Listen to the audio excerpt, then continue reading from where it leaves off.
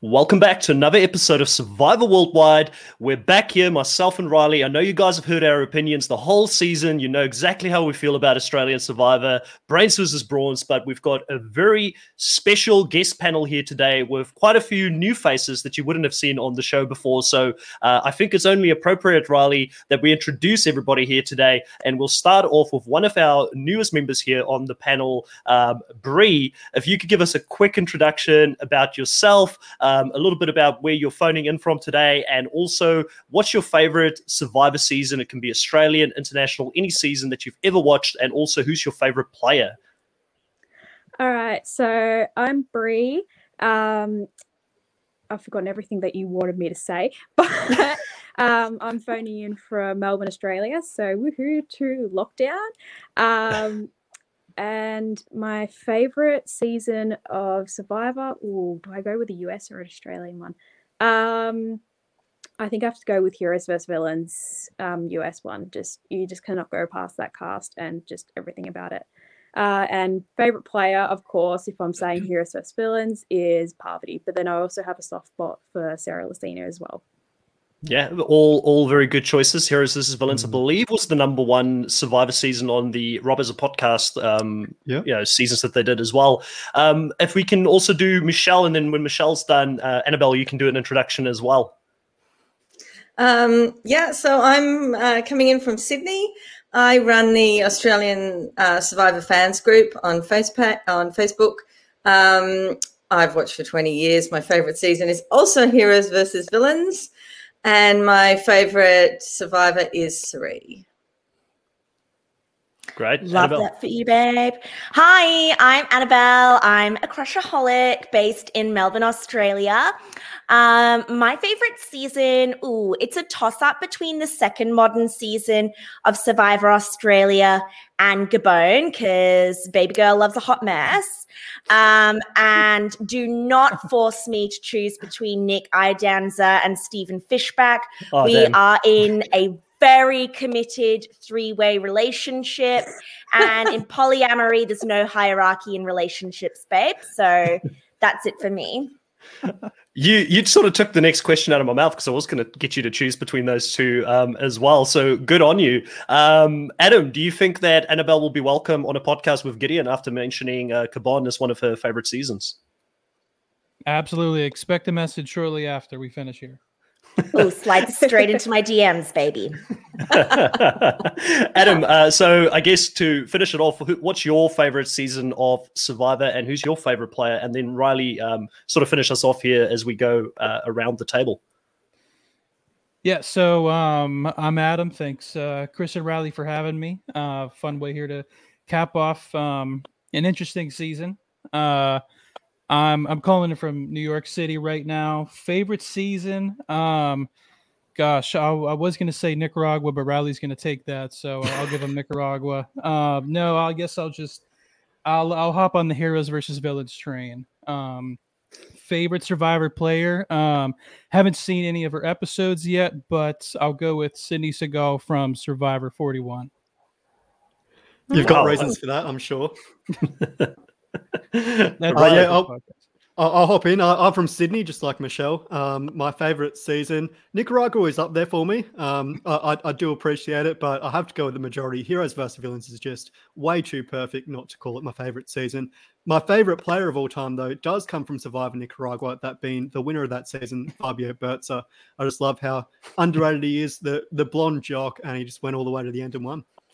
Yeah, like, listen, I love Fabio as well, but I can't endorse that message. Myself and Riley have been disagreeing about things on the podcast the whole season, so I'll continue to be the person that goes and, sort of similar to the winner of Survivor South Africa, I'll walk in my own footsteps and not follow the line here. And I will go with Kage Jan as my favorite Survivor season, because my favorite player ever played in that season and won it the first time as well, Tony Vlachos, and it was such a crazy game. I'm similar to Annabelle that I just love hot mess seasons, hot mess players. Like, keep it exciting, please. I don't want boring TV. And Tony definitely was the mad scientist, and probably still is the mad scientist of Survivor, in my opinion. No one else can play the game the way that he does play the game, and also the way he adapts and moves throughout the game. But we are here to talk about Australian Survivor. We're here to talk about Brains versus Brawns, which I'm really excited to get into it. And I think the best way for us to start off here is, what did we think of the theme Brains versus Brawns this season? Obviously, it was a theme that was taken from the US without beauty being in it. We made a bit of a running joke, myself and Riley, that Australians don't need a beauty tribe. They've got a bunch of beautiful people, so why include that there, right? But what did we think of the Brains versus Brawn theme? Do we feel like they did it justice throughout the season? And I think we will start off here with Adam. I know, Adam, you've got pretty hot takes for this. You'll be the coach Drew for us this specific podcast. Okay, cool. I'm honored. Yeah, I think it was an interesting twist. I like that they didn't choose bronze that, didn't have any strategic minds. I feel like amongst the bronze, there definitely was people who had a lot of strategy. And similarly with the Brains, it wasn't a bunch of people who, it wasn't a tribe full of Georges, of people who just didn't compete. Because if you had that, obviously the Brawn tribe would have just wiped all the challenges. But no, I thought it was an interesting twist. Obviously, they dropped the beauty side that the US had, but I feel like they also chose great times to mix it up and do the merge. So, yeah, no, I liked it. I wouldn't be, I do have some strong feelings on the season, but as far as the theme goes, I wouldn't be disappointed if they did it again. Michelle, what was your feelings about coming into this season, knowing that I just mentioned Cagayan as being one of those top seasons, but a lot of people don't look at Cagayan as, I guess, Brains, Brawn, and Beauty. That's not what they remember from that season. But what did you think of this season and Australian Survivor sort of following in the footsteps here of the US Survivor bringing this theme to the Australian version of the show? I actually like that they didn't have a beauty tribe. I thought it's just not necessary. As you said, there are enough beautiful people that can, be in both tribes.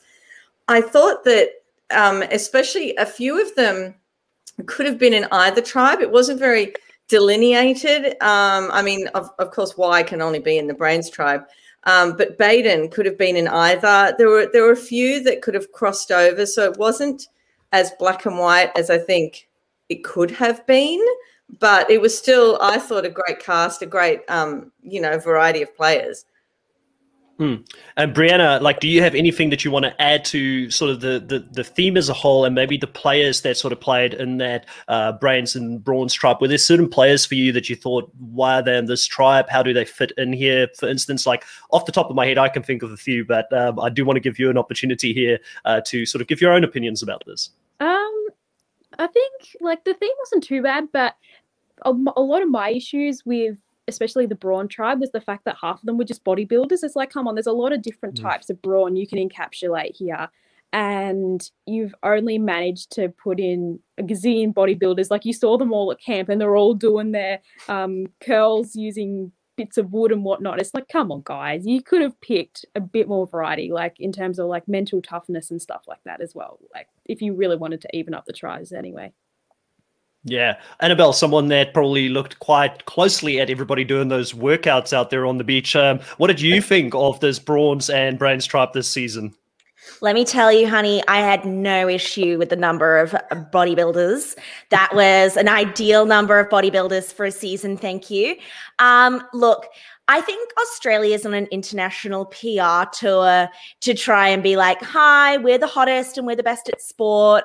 And as you say, it was a missed opportunity to have more of the Australian Aussie battler working class vibe going on Brawn. We're looking at Brains and it's Laura, my job's being hot on the internet. Andrew, my job is wrestling a camel with my bare hands and probably murdering people for fun in my free time. Where make my nerds nerdier. I felt like there was a missed opportunity to lean into the theme. Riley, finish us off here with our thoughts on the theme of Brains versus Brawns this season over in Australia. Yeah, I thought it was a great theme, and Australian Survivor really likes to drum up those versus type seasons. Obviously, we had in All Stars last year, they really promoted the strategic players, the challenge beasts and all that, and pitting them up against each other. And obviously, we had champions versus contenders for a long time there. I loved it. I thought it was one of the seasons from the US, at least, that would translate perfectly across to Australian Survivor, and it did just that. And I think at the end of the day, we saw that both tribes were pretty evenly matched. And yes, there were some players who could have gone both ways, like Janelle being on the Brawn tribe. I'm still not too sure how being a vacuum cleaner really translates to Brawn too much. But, you know, it's always interesting debating where these different castaways go. I think with her being in that tribe, it probably comes down to what the ladies were saying about that Aussie battler, the blue collar workers over in Australia that kind of put her in there. But they put her into that tribe as one individual that kind of stood out across. And I do agree with everything that the lady said in regards to it. Just I felt like, you know, a lot of them were the same person. They were all Instagram influencers, all models. You know, a lot of them potentially did this to better their own social standing. Maybe not the love for the game wasn't the first thing there, and that's one of the reasons why, for me personally, and we'll get into this next, the person that stood out the most in each tribe, I guess, that left pre-merge, for me, that person, I could think of two people in the Bronze tribe that I really gravitated towards prior to the merge, and one of them would be Simon, because I know Simon is an actual fan of the show. Yes, he was a bit of a bodybuilder.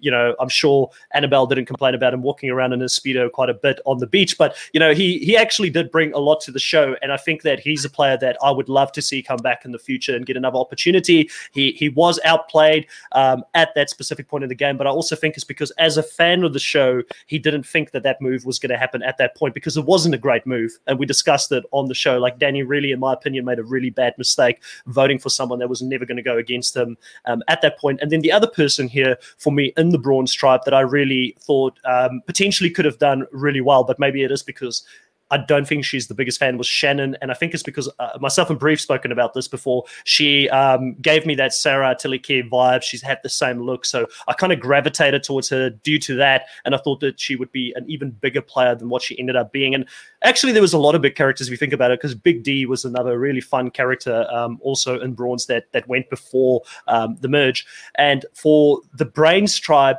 I think that maybe, you know, the Brains was such a cluster. They were a mess, let's be honest, before the merge. But Joey was a fun character, someone that I enjoyed seeing on the show, maybe someone that, you know, could add a lot. I know there was a lot of controversial and people saying, oh, you know, he's trying to be like a Luke Toki on the show, but I think he didn't even know who Luke Toki was. He wasn't a fan prior to playing, which I have on good authority. So he was just his own person, but people were putting those comparisons out there. To keep going around the table here, Bree, who were the players within these two tribes that sort of stood out for you here in the pre-merge? Players that you potentially would love to see come back, players that you thought there were some missed opportunities with them. Were there anybody else? Are you in agreement that those are kind of the players that stood out? Well, you already stole Shannon from me. At the moment, I think it was even before the season had started, I saw Shannon, I was just like, yep, Queen, can't wait. She screamed Sarah Tillicare at me, and I was sitting there, I'm like, you got this. And then like the first episode where her and Flick were teaming up and whatnot against Simon, I was like, oh my God, like this is awesome. And then she got so focused on trying to get Simon out, I was just like, you've got to be kidding me. Do not throw your game away like this. And then, of course, she continued down that path and resulted in her getting booted. I'm just like, really? You had so much potential. Like, just it was so frustrating. Other than that, I think all of us were really excited to see Phil play. So when Phil was unfortunately in the position of that crazy ass twist and ended up being first boot, I think we all bit gut wrenched, let's be real.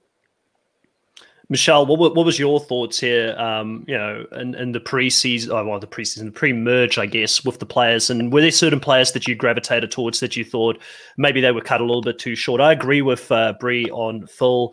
Such an unfortunate twist to go out the way that they did at that spot. But Michelle, what was your thoughts? I was shocked when Joey went out, because Joey was such a character. And I thought, God, he would have been good to see later on after merge as well, to see how he played. I was really sad when Joey had to leave. And Simon, I mean, you voiced it yourself. Joey and Simon, I think they could have been big characters, but I think they crashed and burned way too early. They were. I don't know. They drew too much attention to themselves, and I suppose big characters do. But yeah, I'd like to see them come back. Annabelle, let's finish this off here with the players here before the pre-merge. Who stood out for you? I'm sure Simon was somebody that you had your eyes on quite keenly. Wasn't? I was a big D gal. Can't say no to a big D. That said, I feel like we got enough of him. We don't need more. Though, if you guys have not checked out his Twitter, you really need to. There is a lot to unpack there, and a lot of fun. I would, however, like to super zoom on the Simon Speedo situation. Now, I'm not too devastated about Shannon and Simon going out pre-merge. We'll definitely get them again. But I don't know if any of you freeze framed and then zoomed on the Speedo. I imagine you probably did. But what I thought was interesting is that he actually had his fiance's name stitched on the crotch. Which is a lot. I mean, again, a lot to unpack there. Probably not for this podcast, but I think going into a name and getting your name stitched on your man's goods, it's a choice. It's a choice, team. Look, I think that's quite amazing that you have that information. I'm just trying to unpack what you have just said, not about what was on his Speedos. I did not notice it whatsoever. But it is good information to know. Like, I mean, she wanted to claim her person and make sure that no one else out there was going to go and try anything. And listen, I don't blame her. The guy's an attractive guy going out to play a game where he's going to have to go and spoon with people out there, potentially other females, things like that. So, I mean, fair enough. The girl just wanted to lay her claim on her man before he went out there to go play this game. So I'm not angry at that at all. I think gameplay-wise, Simon had a lot to offer.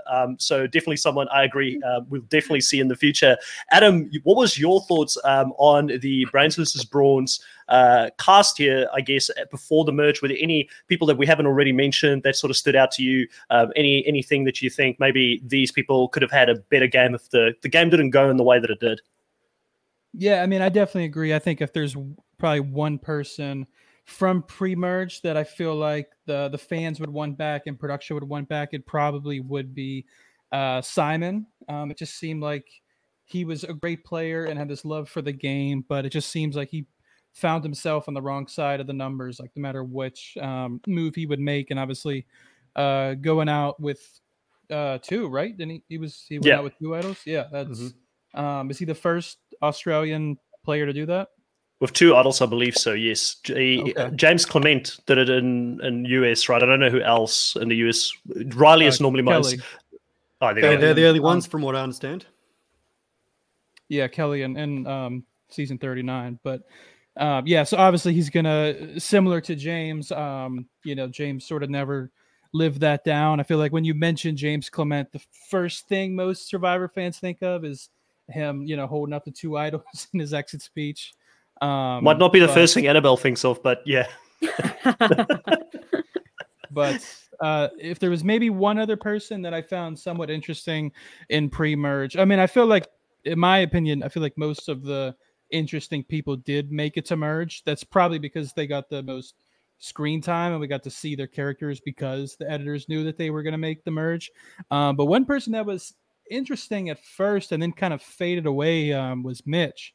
He sort of seemed like at the first episode or two, it was sort of like him versus George. That whole first tribal council was sort of George versus Mitch. And then Mitch was very relevant in the second episode. And then he was kind of like the leader of the tribe. And then he just sort of very quickly faded away and got voted off. Pretty anticlimactic. But so that was an interesting choice. But I'd probably agree that Simon was probably the person I gravitated towards the most pre-merge. So I'd be keen to see him back for sure. Riley. Yeah, I think Simon and Joey are probably the main two, and certainly it seemed like JLP had crushes on them as well. I don't think he hides any secret in who he likes the most. I think the big guys, the Luke Toki and David Gannett archetypes. He often makes his feelings known about that. But a couple of people that weren't mentioned there, Rachel Downey, I thought was someone who I really liked. Just didn't get the time of day. Obviously, in that minority alliance with Georgia and Laura. and George was just creating too much chaos that she couldn't get past it. And Benny Burdo, we didn't get to see anything from him at all. He did get a couple more. He got a couple more confessionals than Sammy did on Champions vs Contenders 2. But if you go back and watch his little preseason package, the whole thing, he is such an eccentric character, living the high life in LA as this, multimillionaire type person. So I would have loved to see that sort of that energy translate to camp, but we didn't see anything of him really. So a shame we didn't see him, but I think that's one of the things of Australian Survivor is often you get those players who aren't edited too much, which is always a shame. So we've got a lot of King George in the preseason, but not too much of the likes of Benny or Chili Philly, which was unfortunate. It's really funny you mentioned Benny because he is one of the players this season that I actually had a couple of DMs with. Super nice guy when you actually chat with him offline. And the thing with him is it's really funny because his bio said that he went through this whole journey of getting rid of all earthly possessions, and he sort of doesn't see the value in it. And then you see this package of him living a high life. It kind of doesn't match up. So and I had chats with him prior to the season starting. So because I was trying to get some interviews and things like that lined up, which he was super engaging and things like that. But interesting character. I don't know if I want to see him back necessarily, but I definitely agree with Rachel. I think Rachel had a lot of potential. She showed a flexibility that you need in Survivor to work with quite a lot of different players at different times within the game. And I also would love to know more about her relationship with Hayley, because it seemed like in that early stages, her and Hayley were the two people that were sort of pivoting within the middle. Potentially Rachel had that way spot with Hayley at the early starts of the game where they could move together, but she kind of got split. And that's the thing about Survivor. Sometimes you get swap screwed and you get into a swap situation that you just can't get yourself out of. It's not because she was a bad player. She just ended up landing in that position and that time in the game. Now, I do want to talk about the elephant in the room. And I know that this is where Adam is going to have a lot of opinions, and we're definitely going to start off with you, Adam, on this one here. What did you think as a whole about the twists this season? Because there was a lot of twists this season, right? Yes. I think there was too much, to be honest. Coming from an American? Yeah, and it's like, and I agree with you. By the way, I'm just saying that jokingly because I do think that this season jumped over the US when it comes to twists. But sorry to interject and sort of stop your train of thought there. Yeah, I feel like even compared to US seasons, I don't know if maybe David versus Goliath had more, but I don't know. I feel like this might be the season that I've seen. There's still some South Africa and Australian seasons I have to see, but it seems like this might be the season that has the most twists. And it seemed like a lot of times the twists came at a time that was so beneficial to sort of the golden boy or the face of this season, which of course was George. It seemed like every twist that came to somehow save George. Like when Cara gave up her idol to save George, she like conveniently was like, "Oh, you're not actually eliminated. You're just on the other tribe now." I'm trying to remember there was so many twists. I'm like having trouble even remembering all of them. But the one player, I think it was Andrew, was the only person who got to vote. Exactly. And then the smashing of the urns. I don't know. It just seemed like anytime George, and I don't want to take anything away from George because I think he played a great game, and the main reason that he got so far was because of the moves he made. But it just seemed like he and Cara found like half the idols, it felt like, and maybe that's just because they were looking for it more. That's what the edit has you to believe. But like most US seasons, people will come out and say, I looked for 4 hours a day, and on TV they never showed me looking for it once. So I don't know, it just seemed like every twist was designed and engineered and inputted in the game at a perfect time to save George. Obviously he didn't win, so it didn't matter anyway, but I don't know, I think there was quite a bit too many and just too many idols overall too. Yeah. I mean, there was one point, I think myself and Riley were joking, like 6 episodes, and there were more idols in the game at that point than people eliminated, which was quite funny to see. I think it was like 6 idols already in the game and 5 people eliminated. And this is a fact. Go back and check it. Michelle, what's your thoughts on this season full of twists? Don't have Redemption Rock if it's only going to benefit possibly 2 people or 1 person. Have it going for at least half the season, so a lot of people get a turn there, and it doesn't look like you're favoring a couple of players. Right. The urns, little bit sketchy. Did they all have the same message in them? You don't know. That's what a lot of the fans were saying. And swapping the idol after you're voted out, no. Just no. You can't do that. It's got to be out so that people play the game to flush an idol and it goes. I know some people like the idea, but then an idol possibly doesn't ever leave the game. And then no one else can ever find an idol. So, mind you, there were so many idols that wasn't the case. It didn't mean that one went out and then you could find another one. You seem to be able to find an idol at any time. Yeah. Bree, you've been shaking your head in agreement throughout both Adam and Michelle's conversation there. What do you want to add to this around the twists this season?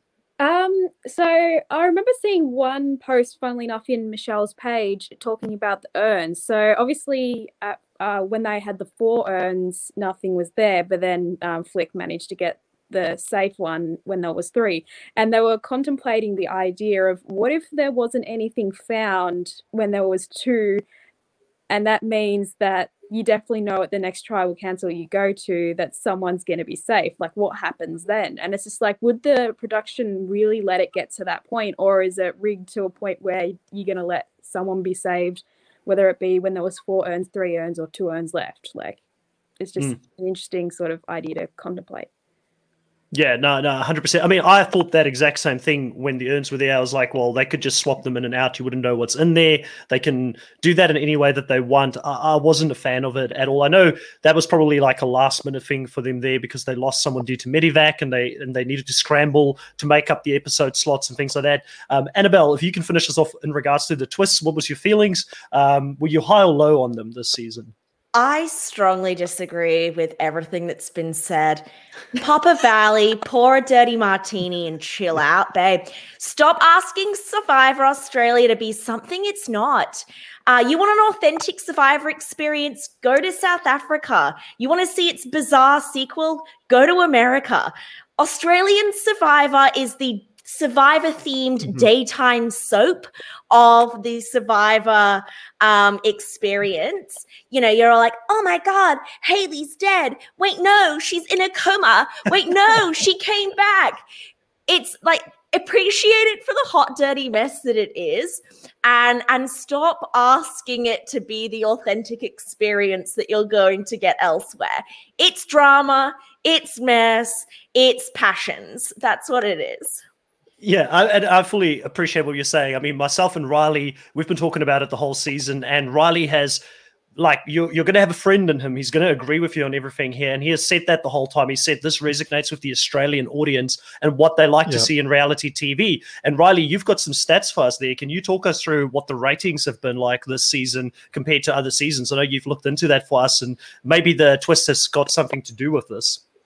Yeah, well, I think to Annabelle's point, we've seen Australian Survivor time and time again. They have to fill that 24-episode void. And with only 24 people, they always have to come up with these non-elimination twists. And I do agree with Michelle to an extent where if you're going to have Redemption Rock, make sure it's known and make sure that it's, prolonged over a certain amount of time. And I've actually advocated for Edge of Extinction on Australian Survivor in the past, just because it's an option, or similar to Redemption Island, it's an option where it's a known quantity and it gives everyone a fair chance to get back into the game, as opposed to just having, at one point, Sean and Daisy go to Redemption Island and they fight it out, or in this instance, Hayley and Baden.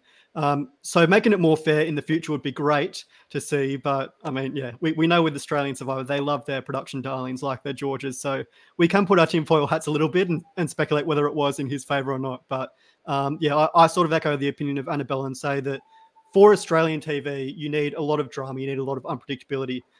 You want those advertisements where you're talking about Sue's big move or what's going to happen next, and keep people on the edge of their seat.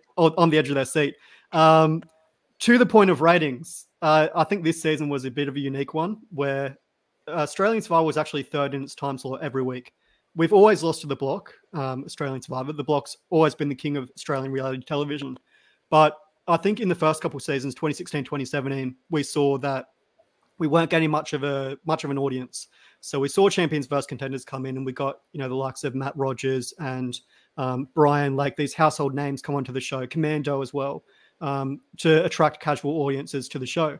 I feel like now after All Stars, we got a solid enough audience of Australian Survivor, casual fans and super fans, that they're now getting, over 700,000, 800,000 watching every single episode, and they might still be coming third in their time slot. But Australian Survivor is winning the demographics at the moment, which is probably the most important it's probably the most important ratings aspect in terms of advertising dollars, which is always great to see. And they also get a lot of viewers on 10play as well. So if we want to discuss the numbers, and I'll get into that here, I've got them in front of me.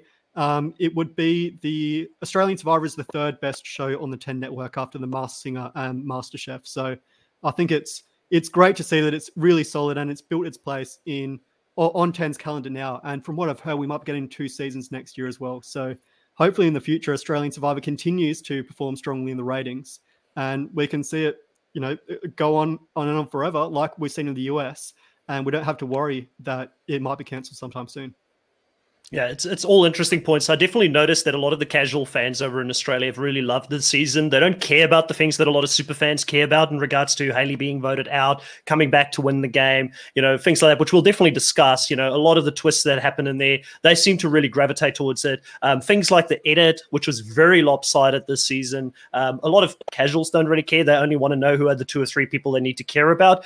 So I think this season is the season that broke the camel's back for me in regards to Australian Survivor. I was always fighting against it. Even in this podcast, I was coming into it saying to Riley a few times, I don't like this. That's not great. But I also did say, the things that were good, I did enjoy. It wasn't like I was just being negative the whole time on the podcast, I hope. But I was definitely trying to fight for what I like Survivor to be, old school Survivor, like Michelle's shirt says. I know you guys can't see it at the moment. I'm really into that sort of old school vibe when it comes to Survivor. But I think Australian Survivor is its own thing, and it is a good product. I mean, it is fun to watch, and it is Survivor. Like, if we have to have a season like this one with the unpredictability of twists being thrown in there, at least players that go out there and play the game now, they shouldn't be under any illusion as to what type of game they're going to go and play when they go on the show, because it's been this way for a long time. I do wonder, though, where do they go from here after having had so many twists, so many crazy things? Like, we've seen the evolution of US Survivor over years and years to get to the fast-paced game that we've got in the US right now.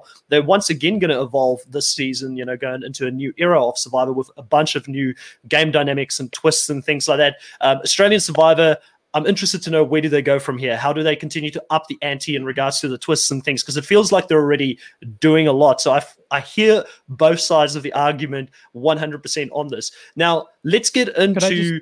say, Chris, yeah, you go for it. I think another thing, too, is... maybe the amount of twists isn't the main thing. It's just, it seemed like a lot of the twists that came this season sort of, I don't know if it's true, but it almost felt like they were coming up with them as the season went on, as opposed to, like I said, David versus Goliath had a lot of twists, but it seemed like it just kind of felt like everything was planned to a T before the season. And a lot of times they threw twists on players before they would have had a chance to sort of plan around it. Like the urn thing, I'm pretty sure they told them the first time about the urns when they came into tribal council that day. So if they had told them beforehand, they might have planned a completely different vote, or the twist where just Andrew got to vote. If they had known, there's a chance just one person was going to vote today, they might have come and done something completely different, as opposed to like David versus Goliath.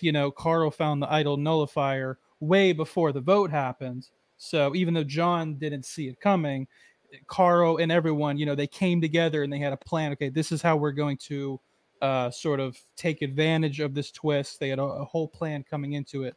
Whereas with this season, it just felt like they were told the twists when it was too late to react to them. So I hear you on that. And for me, I think I came on the podcast saying like the one twist, the thing that I absolutely hated, like the one thing, if they bring it back, I will still be very critical of it next season, was the whole Andrew one where they were told 3 people were going to get immunity, 3 people were going to be allowed to vote. So, that's what JLP said at the challenge. Go into the tribal council and say, listen, no, now we're changing it to 1 person only because they know that some of their favorites, like George and them, were in danger at that spot, and they needed Andrew because Andrew is good at making fires, a survival specialist. He most likely is the person that's going to beat everybody else at a fire making type of challenge. To change it last minute to make it 1 person only vote, I think was the most unfair twist that I've ever seen in Survivor. Like more unfair than Edge of Extinction in my mind. And I hate Edge of Extinction, more unfair than Redemption Island, because you've got 1 person that decides the fate of 10 other people in the game. That's not what Survivor is. Survivor at the end of the day is a social experiment, and your social capital should count for something. If you're the unlucky person, you're playing the best game, but you've pissed off 1 player in the game, and a player wants you out at that specific spot. I don't like that twist. Like I agree with a lot of other things in regards to the twists and understand why they're doing it, but don't bring that twist back in my mind. And same thing. I feel like if they would have told everyone that twist before the challenge, that it was just gonna be 1 person, I feel like everybody would have tried a lot harder at the challenge to win. Yeah, for sure. Yeah, because it's just too much uncertainty going into that tribal council. I do want to address the I guess the end result here with getting a Haley win, someone that was voted out. There's a lot of opinions out there. I guess from what I've seen, we had our own little poll going on with our listeners and things like that. It looks like it's very much like a 70%, 30% of people saying George was the better player, 70% of people saying Haley was the better player. A lot of people rating Haley to the point where they're saying she's the best to ever play Australian Survivor. Where do you guys all sit in regards to that? And I guess, Annabelle, I'll start with you. Since you had the hottest takes for us here in the previous, you've stolen Adam's spot here with the hot takes on the panel. What was your opinion about Haley's game overall and how she won the show? I'm thinking you're probably quite high on it because you're leaning into the way that the game is played over in Australian Survivor. Yeah, I just want to apologize to Adam and confirm you're still really hot. I didn't mean to steal your limelight. Yeah, look, I was happy with it. Love Haley. Don't care that she was voted out and came back. I mean, so did basically everybody in the show, I guess, except for George. I did just listen to a George deep dive with Ryan Brink. Love him. And, I loved George as well. In fact, my father, who is a hardcore casual, said that George is the only person he's ever loved more than Russell Hantz. So we celebrate the small wins, people. We celebrate the small wins. But George also came out with the hot take that there is no such thing as a social game. So I think, when you're going in with that attitude, and I agree, like George had a really great strategic game. George never got voted out, if that's something that you care about in the Survivor soap opera. But I think when we're looking at this as a Survivor soap opera and you're giving it a little bit of leeway, Haley did a great job. And fundamentally, that was a jury full of juice heads. And you play to a jury full of juice heads, it matters. You have to appear to validate their game. And if you're looking at them and saying the challenges don't matter, literally the only thing that you guys are good at doesn't matter, then I'm sorry, honey, like you don't deserve the win. So I love George. I would die for Dougie, his doggy, but I'm more than happy with a Haley win. Michelle. Look, I loved Haley from the beginning. I loved her before it even began. I had chats with some survivors before it began. Being a super fan, I knew she did a lot of research. I knew she wrote notes, and I want players. I know this is controversial, but I want players who actually prep for the show. I love that Cara did she did like self-defense for if she had to do wrestling or anything like that. She learned how to make fire. She looked at a lot of shows as well. You know, George did a lot of workouts, lost 20 Ks and put on muscle. You know, all three of them, I think, kudos to them for actually getting ready for the show. And although Hayley was voted out, she was my favorite player. Whether I would have felt the same if it was someone else and they won, I'm not sure. I think Hayley and George's games were very similar, except George let himself down in the social aspect. And if he was up against anyone else except Flick or Hayley, I think he would have had a much better chance of winning and probably would have won. In saying that, I think he played a great game. But, you know, to what, like Annabelle said, the jury was very brawn, all about challenges. He needed to pander to that, and he just didn't. Yeah, 100%. I mean, doesn't it really talk to the season when you've got two really strong players like that, Brie, at the end going up against each other? And there are some fans, like I said, the majority of people are saying Hayley is definitely the better player. She deserved the win. But there are still a faction of George fans out there that are very passionate about George's George's game, I guess, as well. Doesn't it talk to the strength of the season when you have got two strong people here at the finale, probably the two best players ever to make a finale together in a final two? Doesn't that talk to the strength of the season and specifically, I guess, you know, where this is going to rank ultimately in everybody's minds when they think about Brains versus Brawns 10 years from now? Yeah, like that final two, I like just the way George was promoted like pre-season and during like the pre-merge. Everyone was like, he's going to go early, blah, blah, blah, blah. He might go early merge, and then it kept going and he was still going, and which like, is he actually going to make it to the end? Like, and people started like figuring out like the way the story was going. This is all explaining like his massive downfall at the end potentially. Like, it was just, I don't think anyone really expected George to do as well as what he did. So to watch that unfold was quite frankly, just remarkable. In terms of Hayley, I'm definitely more of a Hayley fan because like she was booted out. Yeah, that's as Annabelle and everyone else has been saying, it's a twist in the game. You've got to deal with it. She was booted out. She was booted out unanimously. And she came back in straight away. No other players had been booted. And she made it all the way to the end. All everyone had to do was to sit there and agree and be like, same person is going to go and we can continue playing the game from there. That's all they had to do.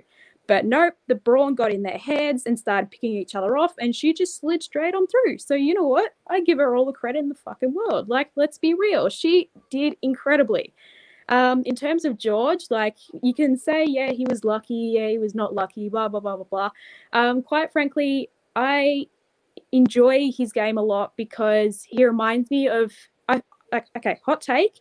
If this was a USA-themed season, where I feel like the USA values strategy a lot more, not so much the social game and not so much the challenge aspect. I mean, you look at players like Suri who are admired like no tomorrow. I almost feel like if it was a US season, George would have won. Yeah. I think that's a fair point, and I think we're going to go over to Adam now next with his perspective as a US fan. And you know, what do you think of George's game in regards to where? Because I haven't actually heard that in the way that Brie just put that out there, but I think it makes me even think about my own views about this season and maybe what do I value more in a season of Survivor as well, and how much the US Survivor may have influenced me growing up watching that show as the show that sort of started it all. Yeah, I agree with what Brie just said. I think in a US season, George would have won potentially even unanimously. It's, you could make the argument that like, oh, Chris just won somewhat recently, but I feel like Chris's situation was a little different than Hayley's in the sense that Hayley sort of left and then came right back, whereas Chris was spending the whole game with the people that would have eventually voted for him, with the jury, they didn't have to worry about challenges or strategy. They sort of had all the time in the world just to get to know each other. And then, of course, Chris came in and sort of played this flawless game in the finale episode with the fire making. So it's kind of hard to compare Chris with Haley just because the seasons were so different. The players are just so different. So I really just wanted to have my opinion of Haley as a winner and George as a runner up without comparing it to other seasons, because I feel like there really isn't a season that I've seen that's like the one that we just saw. It's weird because the edit would have led you to believe that George was the biggest threat to win the entire time. I know, Chris, me and you talked about this. We had a long talk right after the finale. Both shocked. Yeah, both pretty shocked. Even though you had called Haley to win from early on. Yeah. But the thing is, if George really was this huge threat to win the game, and of course there's people like, we got to get George out. But it seems like most people wanted to get, based on the confessionals we saw, wanted to get George out, not because he was a huge threat to win the game, but just because he was so sneaky and untrustworthy. So there's a big difference between wanting to get someone out because, oh, they're going to win versus, oh, they could screw up my whole game. And if you look at it, and I know I told this to you before, Chris, but Haley had the opportunity to take George out when they voted out Emmett. If she would have voted George would have went home. Both the first time Flick got voted out, she could have picked George for that one.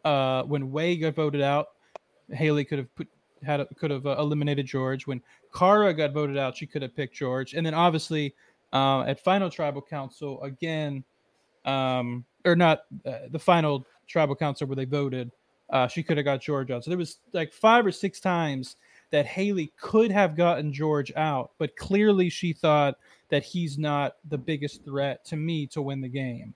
Whereas the audience was probably thinking, based on what we saw of George, like, how can you not get this guy out? He's so clearly the best player out there. So, I think you need to talk to Haley is what you need to do. And ask her. I've reached out. Yeah. Why didn't you get George out? Because she had 6 opportunities to do so. And obviously it was the right decision. I feel like I would have voted for George. And that's such a weird thing to say because they were out there for 48 days and we saw, only however many episodes it was. Each episode's like, an hour long. So we're seeing a tiny fraction of what's actually going on. There's so much that we miss. George's game looked so great, but most of what you saw of it was through his confessionals, where other people obviously aren't watching those confessionals. George was sort of the narrator of the season, whereas Haley did a lot of moves that were up front that everybody got to see, like the move she did. I can't remember if it was pre-merge or post-merge, but it was after the first tribe swap where she told everyone she had an idol and was going to play it. I thought that was the single best move of the entire season. So yeah, I feel like I would have voted George, but that's based on such limited knowledge of what happened throughout the season. And I want to add to what your train of thought is there, because I know what Riley's thought's going to be. He's going to agree with all the girls in regards to Haley being the best player and all that, and we'll get to him to add to that. And me and Riley, we had a bit of a conversation even with the Survivor South Africa finale, which I won't spoil names and things like that. Adam hasn't watched that season yet. He will catch up. And we had some opinions about why a certain person won that season versus another person. And I found myself both times on both finale recaps saying that I would have voted for the runner-up of both seasons. And I feel like when you look at Twitter and the online universe, you almost feel like you're not allowed to say who you would have voted for because there's so much hate if you don't agree with the winner. How dare you not agree with the winner? The winner is the best player to ever play this game. How can you say you would have voted George? You're an idiot. Why are you a Survivor fan? But I agree with Adam in regards to the fact that we don't see what the players see when they're out there, right? We see an edited show. So I would have voted for George based on the edit that I saw. I didn't see his deep dive, Annabelle, so I'm definitely going to go listen to that. In fact, I might not listen to it because I also will have an interview with George myself at some point, and hopefully Hayley, so I can get into some of that, and I want it to be authentic. But based on the edited show and based on what we saw, and Adam, you bring up a great point, a lot of his moves were covert. It was behind the scenes, the way that he moved. It's not something that's visible. And it also happened in Survivor South Africa, where the person, in my mind, who did do a lot covertly behind the scenes, moving things, that wasn't as visible as the person who won that season as well. Now, do I think that both those winners are not great winners? No. Because I would have voted for the other person doesn't mean I am unhappy with who won. I don't think that they're deserving or any of those kind of things. I just think that we need to move away as a fandom from absolutely crucifying someone if you don't agree with their opinion. Let people have their own opinion. Individuality is good. It's, that's something that we should embrace, so that's my opinion about it. I would have voted for George as well. And Bree, you made me think about this so differently now. Maybe it is because I got, I was brought up on watching the US Survivor where strategy is so important. But Adam, you bring up a good point in regards to what you see and what you don't see. Riley. Yeah, absolutely. And I was going to say the same thing as you were saying there, how we were discussing this in Survivor South Africa yesterday, how, the jury sees something different in the game as opposed to what we see in the game, because we're watching, everything that happens on the show. I think, I'm always going to defend Queen Hayley. She was my favorite preseason. She was my winner pick in the preseason. So I'm glad she went all the way to end up winning. I think Adam was saying this, how why didn't she take out George at a certain point? And she said this at Final Tribal Council, and Xander Davies brought this up in the chat as well. The reason she didn't take out George was because she knew that she could beat the Brains in the challenges the whole way through. And that was something that the jury valued as well. So by not siding with Emmett and instead flipping back to the Brains and working with them throughout the whole duration, she knew that she was, because George and Wei, we did see Wei win an individual immunity, but they weren't as competitive in the individual challenges as Hayley was at that point. So she had a much better chance to get to the end against those guys than she did against the Brawn. So basically, she did drag George to the end to an extent. But then again, George did play a great strategic game. And I really do respect George as a runner-up. And I know I've spoken a lot of shit about him. He knows. He's coming for you. I know. And I'm really excited for the boxing match between George and I at Bankstown Sports. We're still working that one out. But I think George played a great game, but Hayley played the better game. She appeased to the jury and she won those challenges, which was ultimately what the jury wanted to see. I don't think it was just the challenges as well. I think she played a better social game. She had the relationships with everyone and she adjusted her game after being voted out. And yes, I know, Chris, you put a massive red flag on Hayley being voted out in the game, which I do agree to an extent, but you do look at the times that George was saved by all those advantages, whether it be the safety pass at the beginning of the game or the secret idol or whatever it is. Hayley adjusted her game after she was voted out and came back, listened to threat level, and sat behind George and ultimately worked with the person that voted her out of the game. So I give her kudos for that. You can only play the game that's in front of you. And I've said this on the podcast as well a few times that, when we start doing our player rankings at the end of the season and the off season, I look at players and winners as two separate things. How do I rate this person as a winner? Were they like a top 3 winner of Australian Survivor or not? And are they a top 3 player of Australian Survivor? Basically, the best player doesn't always win, but the best person always wins, if that makes sense. Like, I do respect who wins at the end of the day. I do respect the opinion of the jury because they know more than us. They were out there. They felt a certain way playing with this person. They get, it's kind of like when you work with people. I think we all can relate to this now, being on Zoom calls and Teams meetings and things like that. And similar to how we interact here right now, you can only get that much from someone over a screen on a computer or on a TV screen. But if you're spending every second of the day with this person, you're sleeping next to them, you're snuggling with them, you hate them because they've got certain things in the morning that pisses you off in their routine, that's a different level of gameplay that is happening out there on the island that we as viewers cannot understand. So that's why the jury's opinion of who's the winner always matters more than any fan's opinion. Doesn't mean that you can't have your favorites, doesn't mean that you can't disagree with the final vote. I am a lot more careful about calling juries bitter these days because we don't really know what a bitter jury is and what isn't a bitter jury. Like, we can see, like, we had one very salty member in Survivor South Africa's final tribal council, which I live for. But, in general, you've got to give credit to the jury out there when they're making these decisions on who's going to win the show. So I do want to make another quick round here to cap it off on both Hayley and George. And I want to have you guys sort of give us an opinion. Where does Hayley's win rank for you in Australian Survivor compared to others? I'm going to put you on the spot here. Don't worry, she might listen to this podcast. So Michelle, you might have to be kind if you've already spoken to her a few times. But, where does Hayley's win rank for you? And is George the best to never win? For me, Hayley is number one winner of any Australian season, just because she was an all-rounder. The fact that she was voted out and came back in is a little glitch for me, but I will still rank her number one. Bree.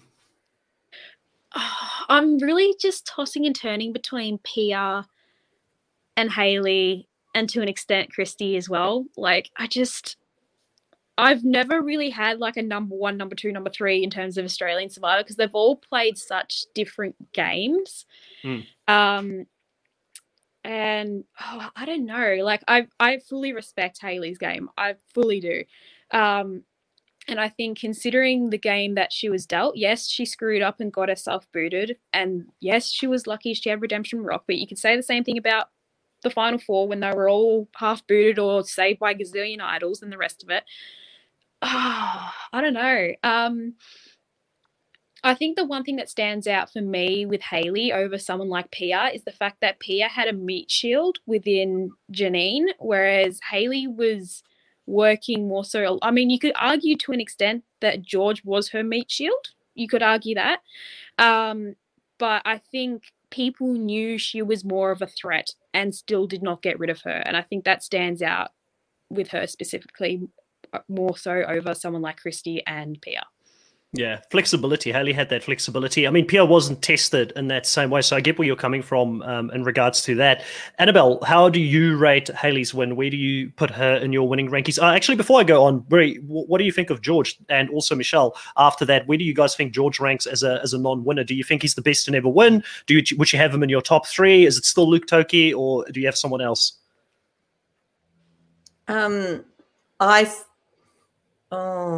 George's social game is so bad. What is a social game? That doesn't exist, according to. I know. That's why it makes it really hard to say that he's the best to never win.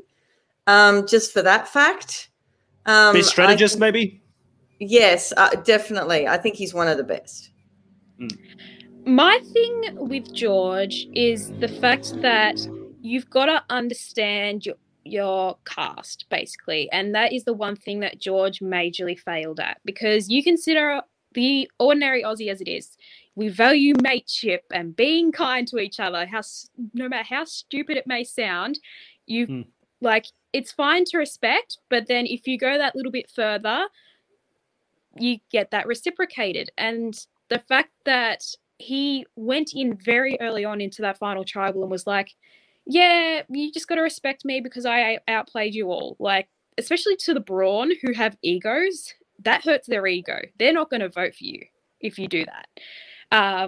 I think I'm still trying to figure out what would have been the best way for him to go about it, that he could have won over a few more votes. But it makes me wonder whether he really did do that damage very early on the Brains tribe. Yeah, that makes sense. Annabelle, do you have an opinion on, I'm sure you do have an opinion on Hayley's win and also George's runner-up game, I guess, here, and where he sort of ranks for you? Yeah, absolutely. I mean, I have never pretended to be a strategy analyst. I'm a lifelong Survivor fan, but for the story and for how people make me feel. And I was really emotionally invested in this final two. I was really emotionally invested in Hayley's win. And I love George, and nothing would bring me more pleasure than to go clubbing with George. Especially with those dance moves, right? He had that. I mean, I feel like he could teach me a couple of things on the dance floor. Honey, him and I don't have the hamstrings that he has. No, I know I could not drop like he does. So for me, this is the final two that I have cared most about and I've been most there for. And so yeah, love that. If I'm ranking best, for me, best isn't who played the best game strategically, it's who brought me the most joy. And these guys, they spark joy, honey.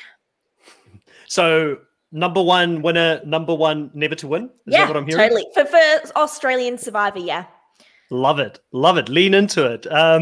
Riley, what is your opinions before we go to Adam here? And also, we'll put a little asterisk next to Riley, and I'll do a little bit of shaming here. He's never watched All Stars yet, so you can't really rank her against David. Yeah. But, outside of that, where do you rank her as a winner? And also, where do you rank George here as a runner-up and potentially someone that has never won the show? That's my number one secret, Chris. You're not allowed to reveal that. Everyone's supposed to think that I've watched All Stars. But certainly, I find it hard to rank winners because every winner has a different game. And as Bree said, you got to play to the cast. Like for me, Fabio being my favorite player, I don't think he's the best winner of all time. But when people discredit him, I say he played the perfect game given the cast he was in. I think Hayley played the perfect game given the cast she was in. And George fell down a little bit. You mentioned before there that the best person always wins the season, but the best player doesn't always win the season. And I think that's Annabelle made this comparison between Russell Hantz and George Mladenov before. And I do think George is, I've said this a couple of times, George is kind of the Russell Hantz of this season. He did play a great game. He played a very balls to the wall game, but he didn't have that social capital in the game. So I think he falls down there. But yeah, I struggle to compare how he compares to someone like a Phoebe or a Nick or a Matt Tarrant or a Luke Toki in terms of his standing as one of the best to never win. So I'm not sure how I stand there. I'd say he's definitely one of the top players, definitely one of the top characters of all time. Not sure how he stands in terms of his game. I'll give him top 5 at least. In terms of Hayley as a winner, I haven't seen David's game, so I'm not too familiar with that. My number one winner going into this season was Pia Miranda, but I think Pia's biggest downfall was she's one of those players where she can be voted out first or win the game. I suppose Hayley also has that same argument with her. She did attract a vote at the first tribal council, so it's hard to say. And she does have that massive drawback in the fact that she was voted out.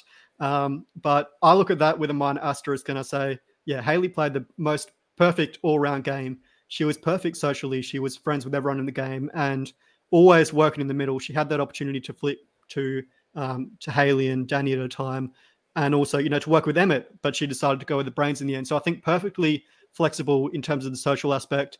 The strategic aspect, she was down pat in, especially leading up to her vote out.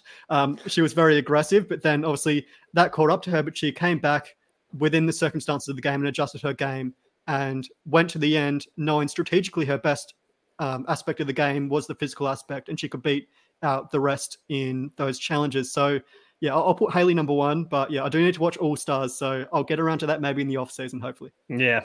Well, we'll go over to Adam now, and Adam has seen less seasons than Riley. He's only seen Champions versus Contenders 2, the best season out in Australian Survivor, and also this season of Australian Survivor. So you can only compare, I guess, Luke's game to potentially a George's game as two players that were great that didn't win their seasons, maybe even a Dirty Harry who also is up there as a great player who didn't actually get the win that season. And then, Pia and Hayley, how do you sort of rank Pia and Hayley and potentially George versus some of the great players you saw play the other season?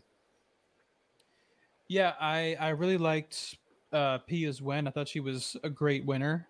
So yeah, if I have to compare it to that season, I probably would say Hayley was, I think it's hard to say better winner, but I would maybe use the word a more impressive winner. What she did, that the moves she made that led to her win impressed me more than the moves Pia did that led to her win. George to me is 1,000 times better of a non-winner than all the people that I guess didn't win, especially someone like Luke. I just feel like George was under threat of being eliminated pretty much every single vote and still received a lot of votes, but never did get eliminated like Hayley did. If I had to compare it to US, don't shoot the messenger here, but I feel like if this was a US season, I feel like Haley would probably be one of the most disliked winners. Because, I know I said earlier I didn't want to compare her to Chris, but I feel like if this was a U.S. season, a lot of people would compare it to Chris. And over in the U.S., it's sort of like when you rank every winners, it's like you're just ranking all the winners 1 to 39 because Chris is sort of just, way played a different game. There. Again, don't shoot the messenger. I don't know if that's my belief, but I feel like that's almost everybody over in the U.S.'s belief. So I don't feel like Haley would have translated as a very popular winner in the U.S. Me personally, if I could as a player up against, how do you look at it as a player? Like I said, winners and players are different, right? So you can have Haley come back quite a few seasons. I think as a player, she's probably. How would you rank her as a player, not a winner in the US? How would I, or how do I think she would be perceived? How do you think she would be perceived as a player, not as a winner? Better than as a winner, but I still feel like in the US she wouldn't be considered like a great all-time great player. Again, I don't personally agree with that.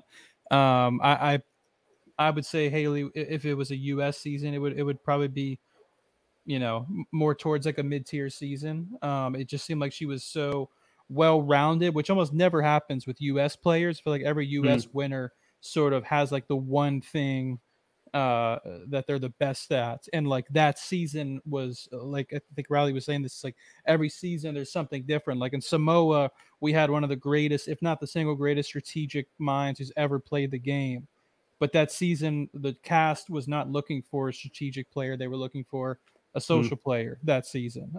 In the Australian Outback, we had one of the greatest, if not the single greatest physical games we've ever seen. But that season was not looking for the best physical player; they were looking for the best social player. So Tina won. So it's really hard to make these. It's fun, but it's really hard to make these comparisons.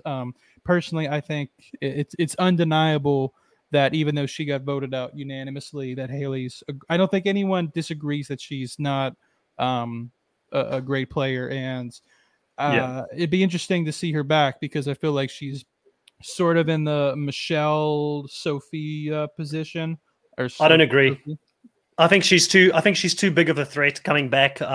Within the Australian Survivor community and within the circles, I mean, just look at what we've said right here now. Like, I mean, 4 out of the 6 of us have already said she's the best winner, I believe, unless I'm misrepresenting something here. A lot of people think she's up there, potentially the best winner in Australian Survivor. So I think if she comes back, her threat will be ginormous. I also think that in the US, a player like a Haley who won as many immunities as she did, I believe she won 4 immunities by the end, which is just one short of the record. It's up there with some of the best.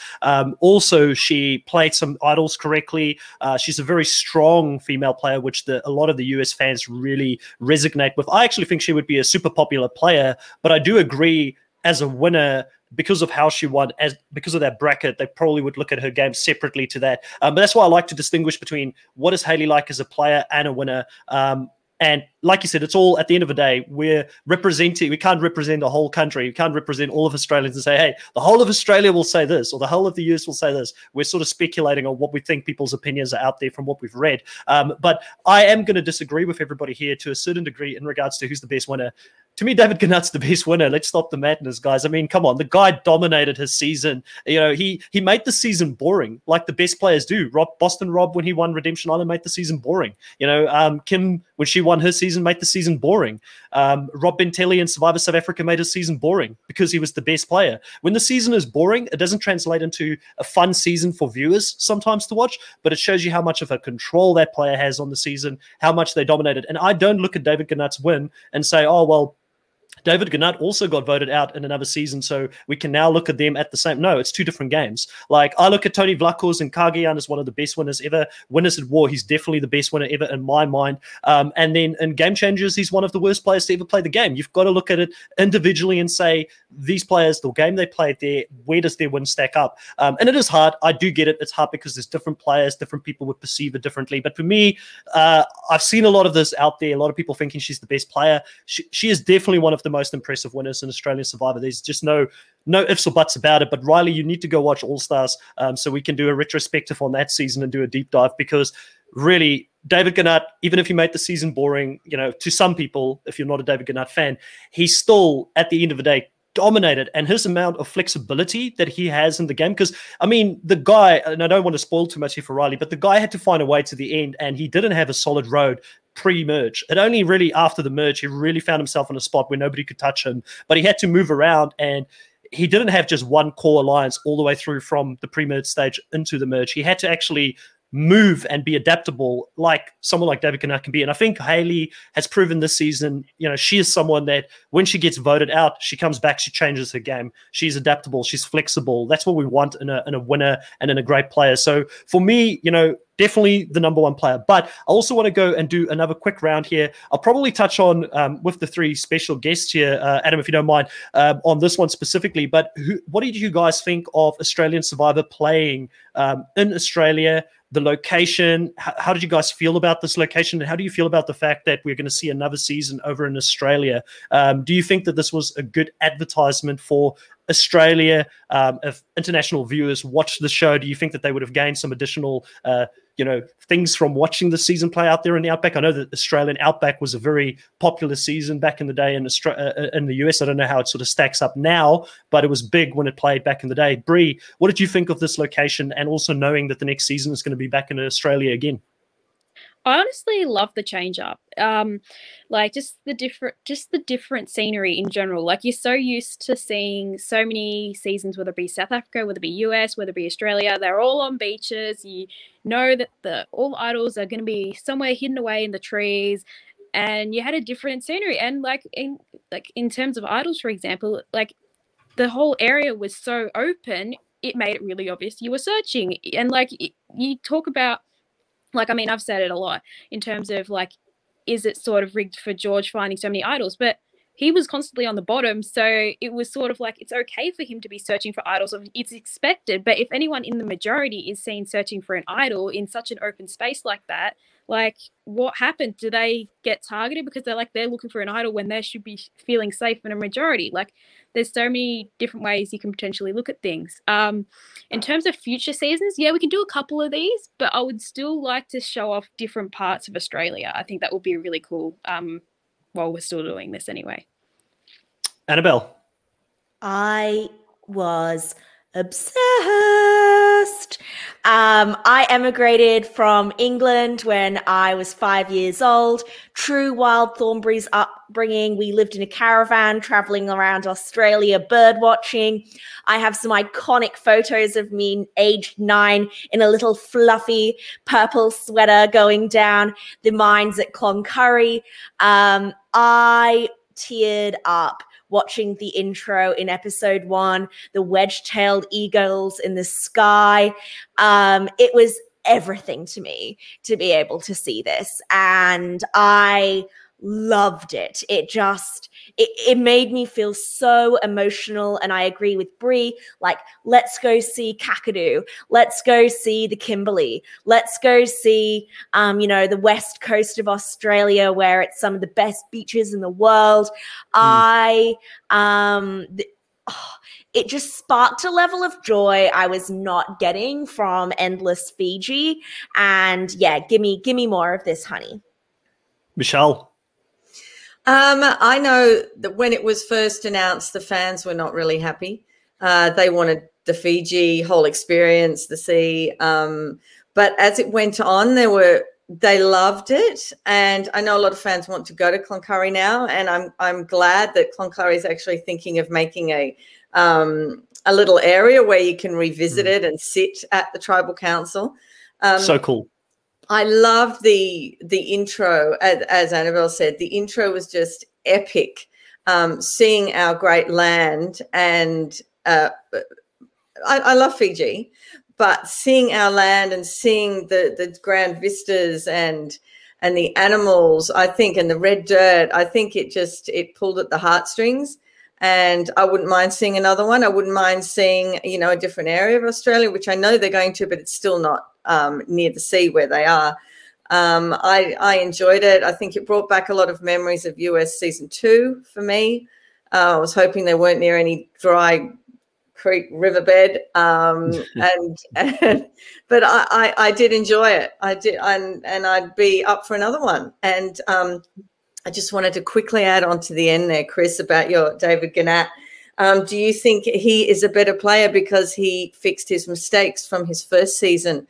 Hayley's playing this the first time, and David is playing it the second time when you deemed him to be the best. So I'm just wondering if that's helped him in being the best in doing it a second time. Sorry, I had to add that on because I love it. I love the question. And like I said, I look at the winning games as separate from the player having played 3 or 4 or 5 times. I just look at it, who played the best winning game. And I think that his winning game was more impressive than Hayley's winning game. But you bring up a very valid point in regards to, similar to Hayley, he had the opportunity to learn. And in fact, he probably had more opportunity to learn than Hayley, because I know from having spoken to Pia that he was messaging Pia quite a lot for advice prior to going on that show, and Janine, and they were giving him advice in regards to how he should approach women differently in the game and how women operate, and they share information and things like that with each other, because he was trying to play the women against each other in his first season. So definitely he got some insights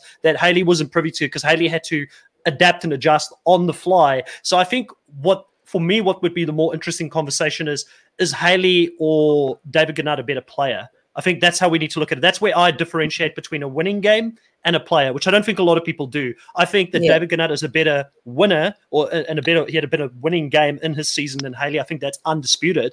But maybe a very good off-season podcast, Riley, when you've watched All Stars, we'll get into who's the better player between a Hayley and who's the top 5 players who we think probably are the top 5 players in Australian Survivor. So I don't know if I can answer that on the spot. I would want to really look into that. But I think it's a fair comparison, and it would be pretty tight between both of them based on what you just brought up. I also want to... No, I love it. I love it because it also broadens my own thinking in regards to how I'm sort of thinking of both their games. And I think that it will make for a very good discussion, I think, off-season to sort of analyze their games a little bit more deeper. I won't have Annabelle on for that one, since she wouldn't probably find that too interesting.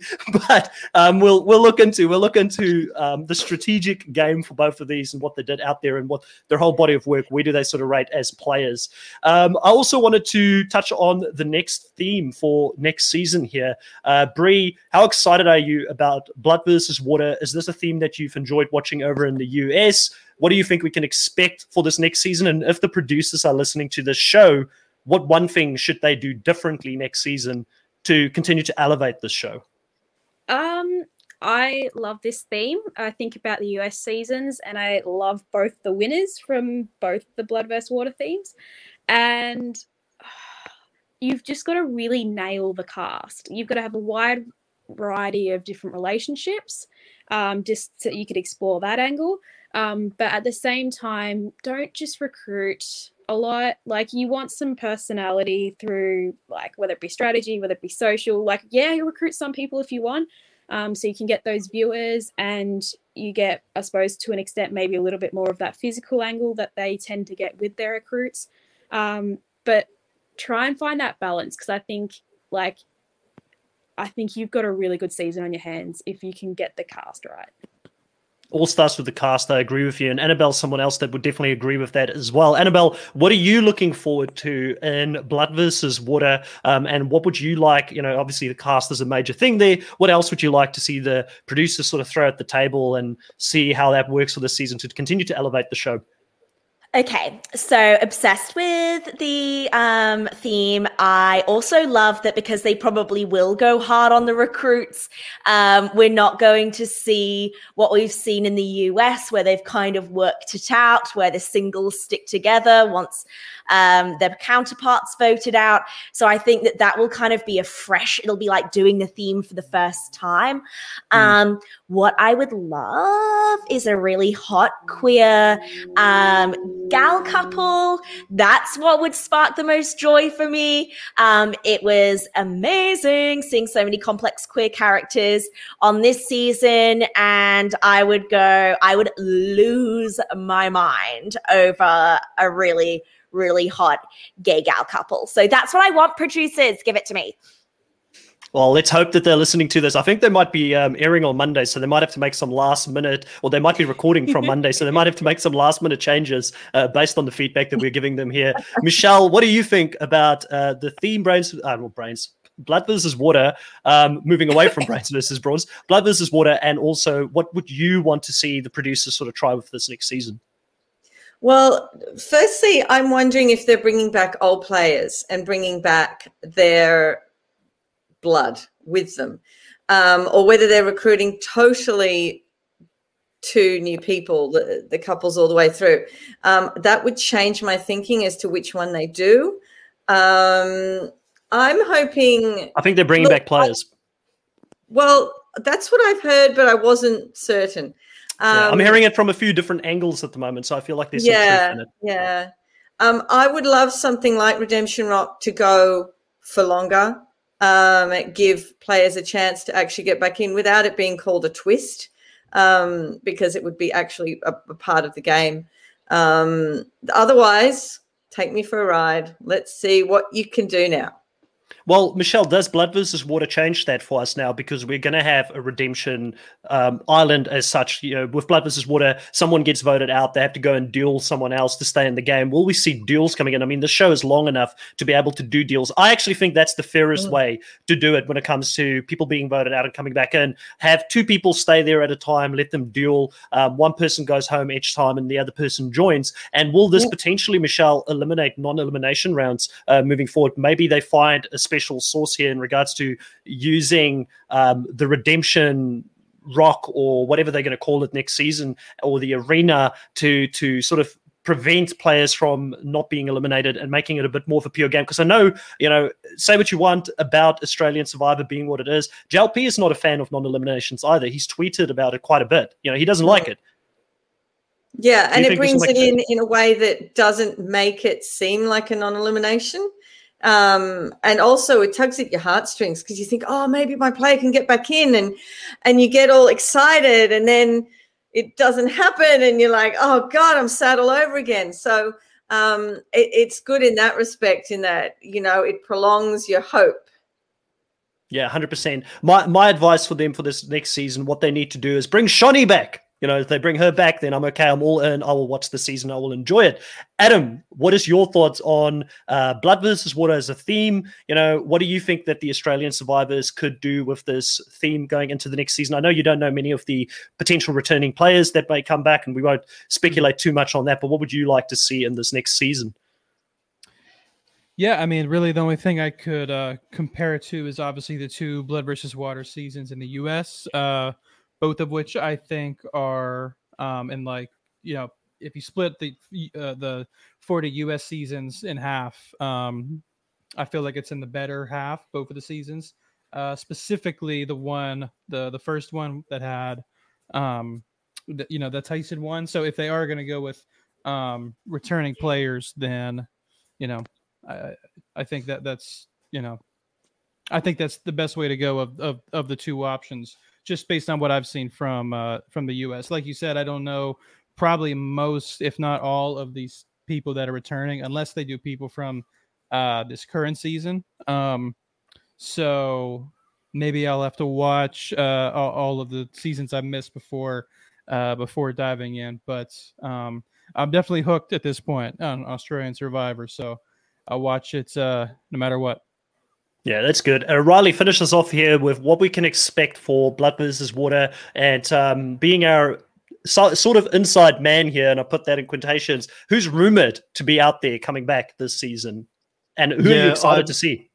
Yeah, I'm not too sure about the rumors. I mean, I think we've all heard that Annalise and Benji might be coming back. The big question is, from what I've seen, TV Black Box, a blog here in Australia that do all the inside information on Australian TV, they've sort of hinted that there might be complete returning couples. So maybe, maybe we get a Shawnella as sort of a friend couple. Maybe we get Benji and Annalise.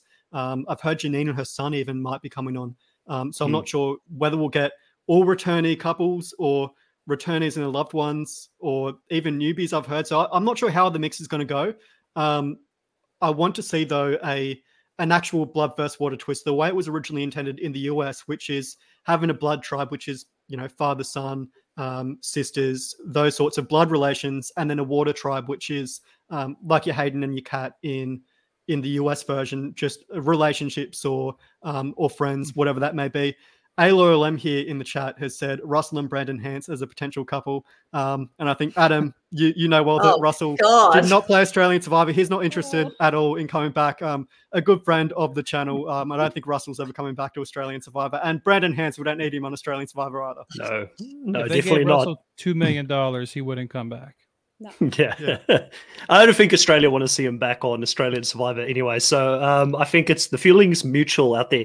But I also put a poll up, I guess, at the beginning of this live to see where people rated this season. What did our viewers think of it? And 38% of our viewers said that it's the best season ever. 25% says that it's great, but it's second. Then 25% probably third, and then 12% said lower than top three. So I think the unanimous consensus here is that it is in the top three by looking at where people voted for this season. So overall, I think it was a fun season to podcast about, to recap and analyze. The one thing we didn't really address here, and we kind of ran out of time, is if there's one piece of advice I can give to editors going into this next season, please give us a balanced edit. Like, I picked up that Haley was going to win week 1. I called it. I said, this girl's winning. She's got the winning edit. I lost sort of faith in that week 2 because they didn't give her any confessionals. And then from week 3 onwards, I was like, yep, she's definitely winning this the whole time. I was very shocked when she got voted out. So I thought maybe they did do a Survivor South Africa on me and really blindsided me here. But I think that they're just a little bit too predictable in regards to who the people are that we should care about and who we shouldn't care about. I understand they've got a story to tell, but when you've got 60 minutes of runtime, on a show such as Australian Survivor, give us more of a balanced edit. Let us get to know a few more people out there. I know it's tough with 24 players, but at the end of the day, more than 3 or 4 people would be great, to get to know on the show. So that would be my biggest piece of advice going into the next season. But overall, I think we're all in unanimous agreement. Australian Survivor is a great product. We will be back next year for it in February to watch it again, regardless of what they do. And I think that, sort of as Australian Survivor ends here, for a lot of us that are super fans that love Survivor, we all started with the US. That's where it all started for us. And it's been a long off season for the US Survivor. I think a lot of us have gone through withdrawals. Adam on the panel here will be running or will be co-hosting with Gideon the Survivor Buffs on Reality Pop moving forward, talking about all things Survivor 41. Adam, what can you sort of tease us on what to expect here leading into Survivor 41 and the premiere episode? What will you guys be doing on the channel, and what can we expect from this new season? Yeah, so definitely join us live the hour leading up to the premiere. We have a panel of sort of a summit, a gathering of Survivor YouTubers. So me and Gideon are co-hosting. We have Riley there as well. We have Peridium, we have Idled Outs, we have Analytical Strategy, and the Survivor Specialists. We have a special guest, a familiar face from the Reality Pop channel, and we are going to have a Survivor legend join us for the last maybe 10, 15 minutes or so. A US Survivor legend. We're sort of just going to be talking about our hopes, expectations for season 41, and we're each going to give winner picks. And from there on out, myself and Gideon will do a day after recap. So if you join us in the US, it'd be Thursdays. The day after, around noon every week, we will be recapping the episode, what we thought of it, the elimination, and what to expect, or what we hope to expect the following week. Once the season is over, we have exit interviews. At the moment, we have exit interviews lined up with at least half of the cast. Hopefully we can get all 18 of the cast to come on for exit interviews. But yeah, really excited. We've been we launched this channel back in February, and this will be our first time covering a US Survivor season live. So super excited for that. Right, so I guess outside of Survivor US, we're continuing our recaps of the Big Brother that should come to a close pretty soon, the Big Brother block episode recaps here on Reality Pop, and also the Challenge Insiders will be back Friday 8 p.m. Eastern Standard Time, US Eastern Standard Time, to talk about the next episode of the challenge as well. We had a lot of Survivor players actually play on that show, and I know that we've got some Australian survivors who are fans of the show. We might even get one of those Australian survivors to come on as a guest for one of our recaps as well, to talk about the challenge. And outside of that, we've got a whole bunch of off-season interviews happening with players that played on both these seasons. And also, we will be doing some off-season content in regards to both Australian Survivor and Survivor South Africa in regards to All-Stars, potential All-Star seasons, especially for South Africa that's never had one. And who would we like to see play for a second time in Australia? Who are the players that have been snubbed the first time around that we would still like to see come back and play? And much more content. Very special thanks to all three of our guests today here on the podcast. You guys have been great insights throughout. And hopefully we can make this happen again sometime in the future. Absolutely. All right. Chris. Really. All right. Well, that's it, guys. Thanks for everybody in the live, and catch you next time.